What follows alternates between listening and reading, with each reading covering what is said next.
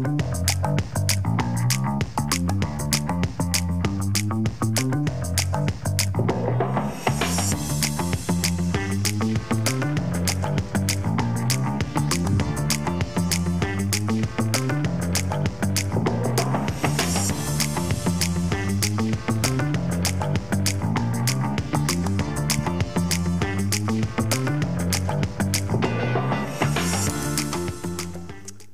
morning. Hey, we're continuing our series, the moral of the story. And today, as we continue, what we're doing is we're studying through these stories that Jesus told. And he told all these stories, they're called parables. And he told these stories to teach us things, because the truth is sometimes we just don't get it, right? Like we can hear it, but we just don't get it. And sometimes we don't get it because we don't really want to.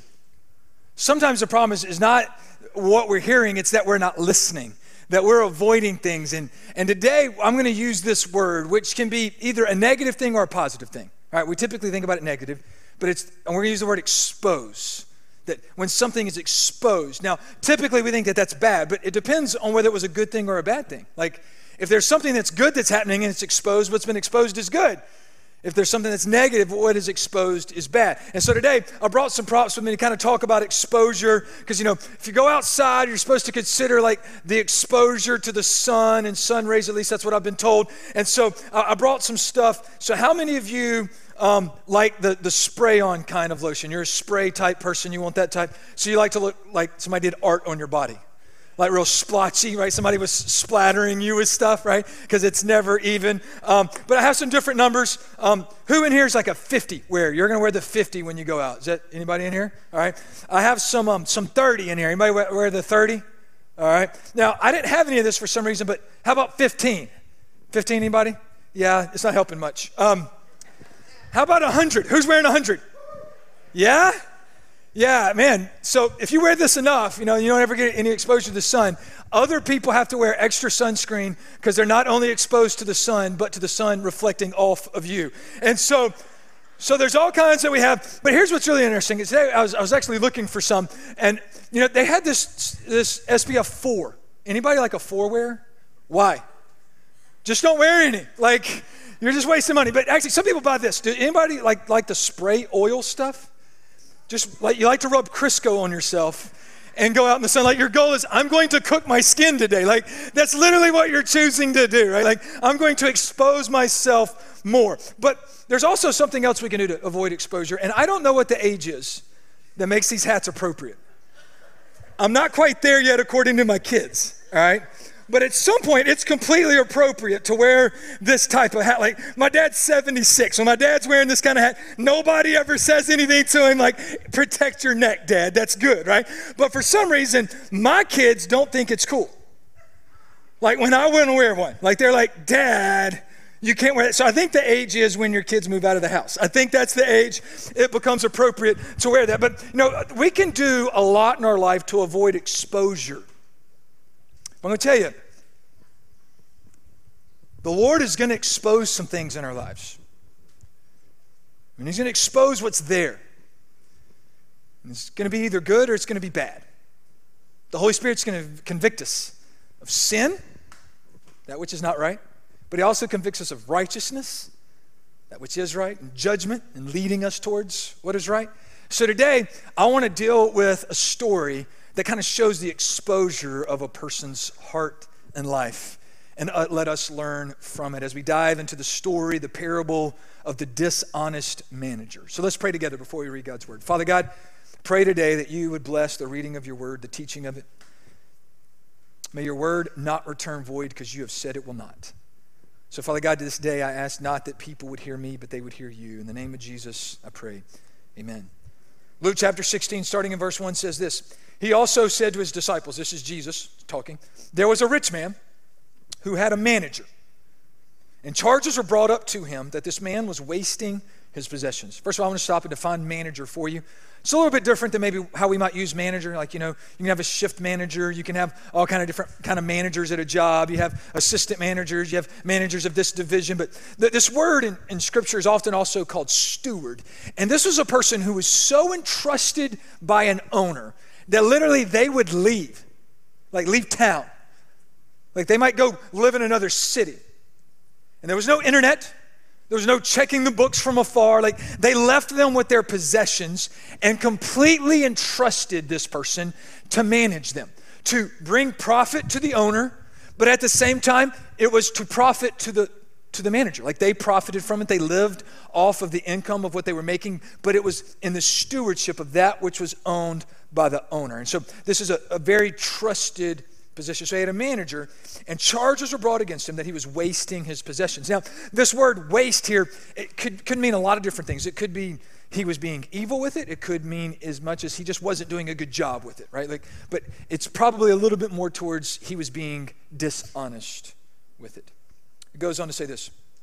And he called to him and said, "What is this that I hear about you? Turn in the account of your management, for you can no longer be a manager." And the manager said to himself, "What shall I do since my master is taking the management away from me?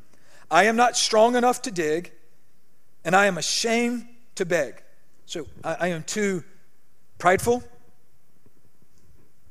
to do the hard work, to do the manual labor.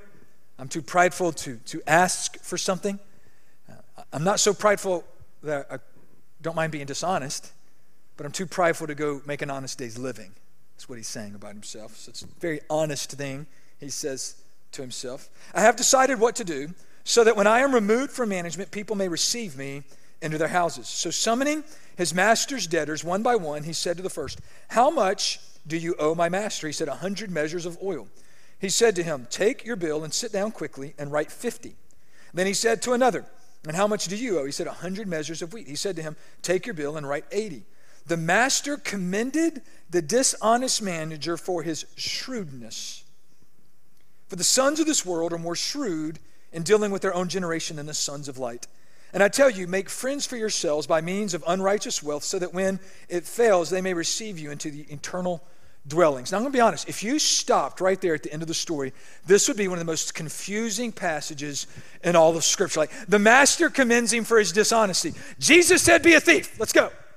Like, that's not what's being taught here. Like, there's more to this story than that. But there is a point that's being taught here I don't want you to lose.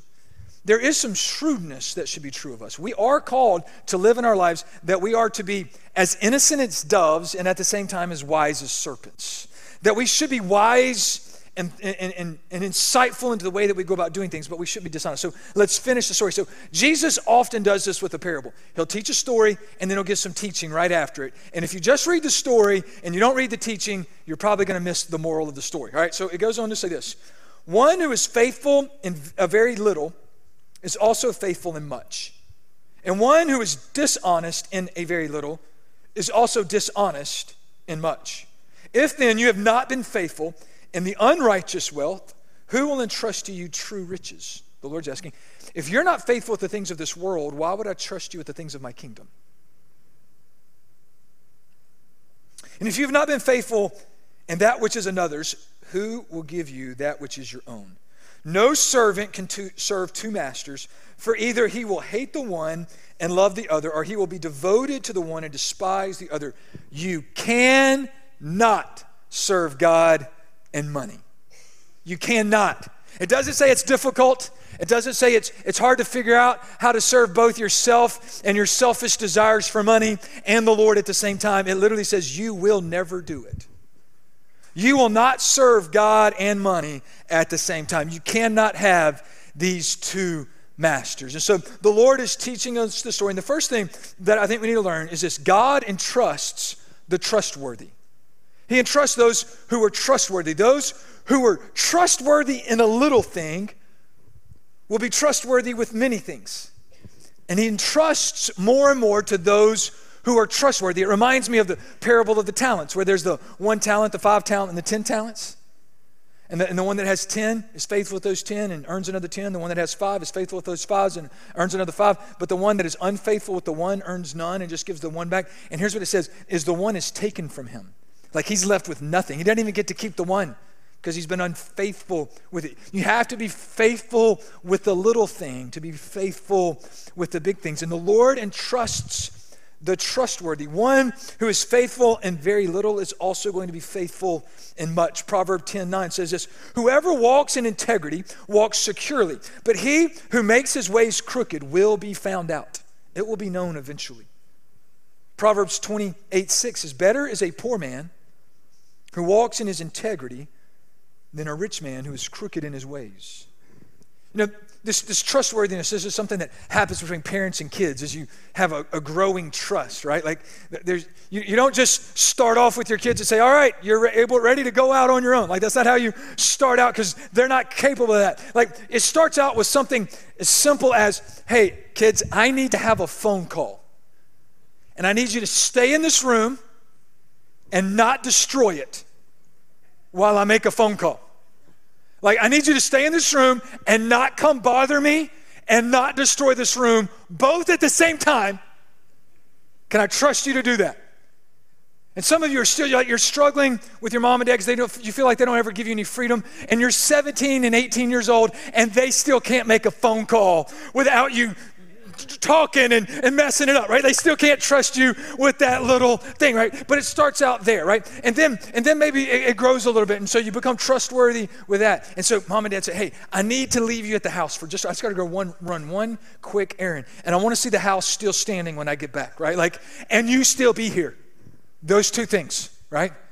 Alive, still be here alive. Like that's what I'm looking for, right?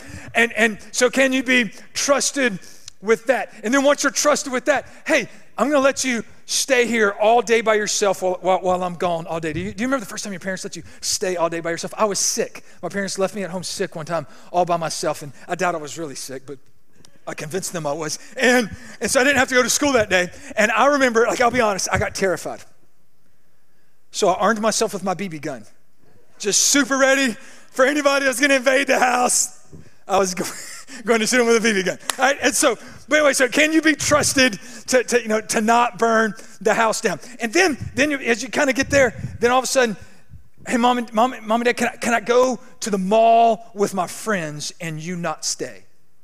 Can I trust you that if I let you do this, I don't want to get a phone call from mall security telling me that my kid, you got to be trustworthy with this. And then all of a sudden, if you keep being trustworthy, someday you might end up in a vehicle, driving your parents' vehicle, going somewhere without them while they sit at home and fret and live with concern. And you're wondering, why are they still awake when I come home? Because I can't sleep. Right? But eventually just more and more trust. But it's been earned. And the Lord God entrusts those who are trustworthy. If you want more, if you want God to give you more in ministry and life and influence, are you being faithful with what you have? Because God entrusts the trustworthy. The other thing we need to learn is this. Everything has a choice. Everything has a choice. How many choices had this dishonest manager made along the way? Everything has a choice. I would imagine that this was not the first day he was dishonest as a manager of this man's property. Like, there was already a negative report about him, right? That he was wasting. So it was nothing for him. I mean, that's a bold move. That's a bold move. Just get rid of half your debt. Just write it down. I wonder what was the first thing he was dishonest with. How small was it? How little was it? That first thing. That first small thing he lied about. That thing that he saw, man, I could take this and nobody would ever know. Nobody ever know about that. And I'm the one doing the accounting. No one will ever know I kept that for myself. And then he took that one. Then once he saw that he could take that one, he took a second one and a third one. A fourth one, and then he started taking something a little bit bigger, and then he started holding on to something even a little bit bigger, and then he started lying about a little bit more, and then he was dishonest with a little bit more, and all of a sudden he found himself no longer trustworthy of the management because he had been dishonest with the little thing. It doesn't start with the big one. It starts with the little ones. And everything has a choice. We always have the capacity to choose right if we would so choose. I remember I got a job when I was in college at the cafeteria at my college. I'll be honest, the reason why I took a job at the cafeteria, I hate to admit this today, but chapel was right before lunch. And if you worked in the cafeteria, you got to skip chapel. So I got a job in the cafeteria where I could skip chapel, all right? And so anyway, so I got a job at the cafeteria, and my job was to do the inventory. So I counted everything, and I would take in the shipments, and I would count everything. And what I realized was the only reason why they knew what they had was because of what I told them.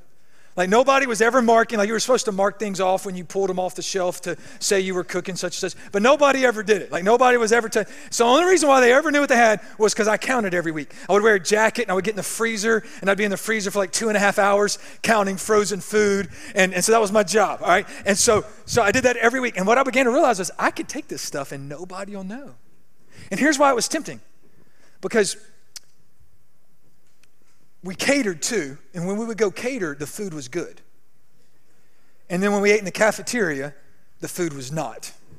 And I knew where the good food was. It was in the same freezer as the other meal we were going to eat that day. Like I knew that there was like cordon bleu and all that kind of stuff. Like I knew where it was, and I knew how many there were. But I'll be honest, I began to realize I could do that, and but I couldn't do it.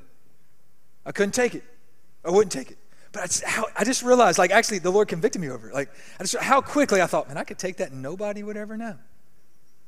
You know, eventually, the man who owned that, ran that, began to allow me to take some of that, cook for me and my friends, and I appreciated it. But it's just so easy when it's a little thing. But are you going to be faithful with the little things? See, because here's what we need to learn about our choices. Choices expose values and value. They expose what we value and how much we value it, the choices we make.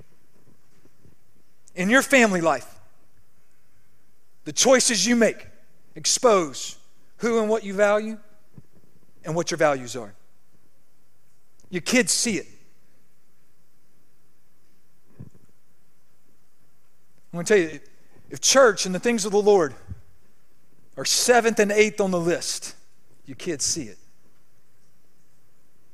If you treat faith as a low priority, don't expect to raise children who serve the Lord with all their heart, with all their soul, with all their strength, and with all their mind, because they're learning it. They're seeing it. Like, our choices expose our values and our value, whether we want them to or not.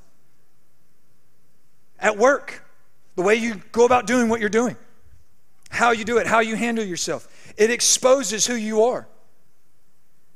The priorities that we make in our life, how we handle our finances, how we handle our careers, the decisions that we make, the choices that we make expose our value and our values. The words you choose. That's why it says in Luke 6:45, out of the overflow of the heart, the mouth speaks. Because it's already in there. That's why it says in Matthew 12:35, a good man brings up good things out of the good stored up in him, and the evil man brings out evil things out of the evil stored up in him. Because our choices simply expose the value that we have towards things and the values that we carry in our life. That's why we're learning that we're to live wisely, not worldly. It was wrong how we handled those accounts. We should have wisdom in our life. We should be shrewd about some things, but we shouldn't be selfish and sinful how we go about it. That we should live and be as innocent as doves and as wise as serpents. That's why here at our church, I don't really talk about core values. We talk about core actions. And I know you hear about them all the time. Some of you go, oh, he's going to talk core actions again. Yeah, we need to talk them all the time. We need to remind ourselves why the Lord, who he's called us to be and what he's called us to do. And here's why we talk about core actions, because you don't value something unless you do it. And our core actions are this: be a bringer. Bring all people to Jesus and Jesus to all people. We saw the evidence of that today. I'm challenging you, be a bringer in your home. If you have children, you are primarily the person that God has made primarily responsible for the gospel in their life. Be bringing them to Jesus and Jesus to them. With your spouse, with your coworkers. We talk about our circles of influence. That God's called us to do this. He's told us to live lives where we keep it real, where we live in authentic and unique relationships with others, where we're authentic and unique in Christ. where we're real with other people and we can share struggles and triumphs, and we can be challenged in our faith where others can spur us on towards acts of righteousness. We need that in our life. We need those authentic relationships. You need to find your uniqueness in Christ. That's something we're going to be diving into this fall. You need to know your giftedness that God has given you, because God gave you that giftedness not for your own good but for everybody else's. And you need to uniquely live that out so that you might serve him faithfully. That God's called us, that we want to look alive, that we want to do things with joy and passion and excellence, that we want to have the joy of the Lord and be passionate about what he's called us to do. That we want to go beyond, that we want to live life with that second mile mentality in all that we do. But here's the thing. We're going to know whether these things are true of us as a church, not because we say them, but because of the choices we make. Are we going to make decisions that call us to keep going beyond ourselves? Are we going to keep giving the type of percentage that we give as a church outside of these walls, which God's allowed us to be in a position where we're able to do so much beyond ourselves? If we're not careful, those are the kind of things people want to change sometimes, or you drift towards something. Are we going to continue to invest in the things that are the kingdom of God? Because if you value it, you do it. Same thing's true in your life. If you value it, you do it. The big things everyone praises are the result of many little things no one notices. That's what the Lord's teaching us here. There's a lot of big things that people will praise in life, but they're going to be the result of a bunch of little things nobody paid any attention. Or you can be faithful with the little things. Because here's what success does. Success exposes. Success exposes what exists. That's all it does. Success does not create anything within us. It exposes what already exists within us. A person doesn't become greedy when they have much, just everybody else becomes more aware of their greediness when they have much. A person doesn't become selfish when they have more people to lead. They were selfish before they had anyone to lead. It just exposes that reality and who they are. Greed is not new in their life. It's just now being seen. Selfishness and self-centeredness are not created by the spotlight, but they are revealed by it. Or you can be faithful in the little things. See, success creates nothing, but it exposes everything. Success will not create anything in you. If you think when I get to here, this is who I'm going to become, you better become that right now or you'll never be there. It doesn't matter what you gain. It doesn't matter what you accomplish. If that's not changing in you now, gaining that will not change it. If it will do anything, it will reveal in you more and more that which is negative and wrong and sinful. It just exposes what already exists within us. And we need to put our heart before the Lord in such a way that he changes us even in the little things, that we might be found faithful with much. I know if you've been around here, you've kind of heard me share this part of my story in my life. But I took my first ministry position when I was 19 at a church. I became their minister of youth and children. And it really went well. Grew by like 4 times larger than it was in a year. We started about 15. We're running about 60 within a year. There was a lot of really good things that were happening. And the problem was, I was not being faithful to the Lord in my private life. And I realized something that scared me. That I could win publicly while losing privately. So I quit. That's why I resigned my first position. I couldn't do it that way. What grieves me today is I quit because I didn't want to repent. I walked away because I didn't want to change. God changed that in me, but he had some work to do. You know, that it's the little things that nobody sees and no one knows. The Lord knows. Because here's what I believe. The further you go, the less you can hide. I want to tell you this. A church this size, I don't know if y'all know this, but I don't go anywhere where I don't see somebody that knows me. And I'm trying to know you. If I don't know you and I see you somewhere, I'm sorry. I'm trying. I'm going through the Rolodex in my head, kind of come up with names, but I'm not very good at that. I'm trying, all right? But like, that's just the reality. Like, I can leave town and y'all are there. Like, how'd you know where I was going? Like, seriously, Daniel and I went skiing in northern Montana. You could see Canada from the mountain. And I met a lady who lives up the road down on Highway 73 on a bus. She said, oh, I know that church. I was like, I'm glad I was acting like I know Jesus today. You know what I mean? Like, but it's just how it works. I just want to encourage you, be faithful with the little things.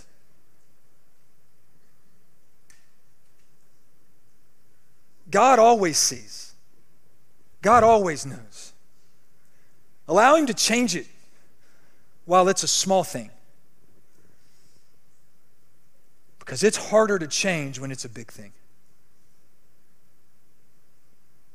What's that little thing you're hiding from him right now? I challenge you today to give that to the Lord. The last thing I want you to understand is value is a matter of devotion. You can't be devoted to two masters. So this scripture, God and money, the word this translated there, money, it's a little bit more than just money. It's a little bit more than just paper bills, all right? It's just this concept or idea of like selfishness, or not even selfishness, just worldly goal. Like, you cannot serve your own selfish desires and the Lord at the same time. You can't do it. It's not money in and of itself. It's the love of money that's the root of all evil. It's not money. Money's just a thing. How devoted to you are it? Because you're not going to serve it and God at the same time. You're not going to serve his kingdom and your own. There can only be one king in your life. God doesn't share his throne. You know, this week, we had a fantastic vacation Bible school. You know, we're going to see more children out of that. We have a lot of students. Hopefully you'll see baptized here soon out of student camp. I'm excited about what I see God doing in our church. But I'll tell you what, one of the things I love this week, I want to brag on some parents and some workers in our children's ministry. This week I had the privilege of talking to some of the kids as they were wrestling with making a decision for Christ. And I sat down with some of these kids and I sat down. And so when I talk to a kid about their faith, I give them no answers. Like, I make it as hard as possible for them to get saved. Like, some of you going, why are you doing that? Because I want to make sure that they know. Here's my heart as a pastor. I don't want a kid to one day, when they become adults, say, you know, I know I had an experience once at Vacation Bible School. I don't want that for them. What I want is I want a child to be able to say, I know for certain that at this time in my life, I confess Jesus Christ as Savior and Lord of my life. And I'm certain of that. Like, that's what I want for them. And so when I'm asking, I just begin to ask questions. So the thing that they had asked about knowing Jesus Christ as their Savior. And so, man, I would start asking, like, what does Jesus need to save us from? And these kids said, sin. All of them, sin. Yes, that's correct. What is sin? Maybe doing what's wrong. Or one of them even looked and said, when you don't do what's right. And I was like, that is a great answer. And so I just kept walking these kids all the way through what it meant that Jesus is Lord. And one of them said this to me, well, Jesus is Lord, that means he's in charge of everything. Yes, go tell the adults. They need to learn this. Yes, this is a good answer, right? Like, one of them was like, that means he's king. Like, yes. And I just want to brag on you. Hey, parents and children's workers, job well done. Like, it was a real, just beautiful thing for me as pastor to just have those conversations and see, like, that's where as a leader sometimes you get to reap what you're not sowing. Thank you. The question I have for each of you is this. It's a question that I asked all these kids. We're talking, are you devoted? Is Jesus Lord? Is he in charge? Is Jesus king? He's the King of kings. But is he king of your life? He's the Lord of lords, but is he the Lord of your life? If you never come to that place where you've accepted the forgiveness of God that comes in the death and resurrection of Jesus Christ, and you never confess Jesus Christ as Lord, maybe you have some questions like, I don't even know exactly what you mean by that. Myself and some other leaders will be right up here in the front after church, and we'd love to talk to you. It's the most important conversation we could have today. So I just want us to close with prayer for a moment. Everybody bow their head and close their eyes. And the first thing, right now, I believe probably every single one of us in this room, probably every single one of us, has some little thing in our life that we're still wrestling with the Lord about, that we're not giving to God. I want you to give it to him right now, just in prayer. Just name that to the Lord. And don't just say what's wrong. Say, Lord, this is what I'm going to do right. Repent. Just give it to God right now. Father God, I pray that you would be the Lord of even the little things in our life. That we would be convicted over righteousness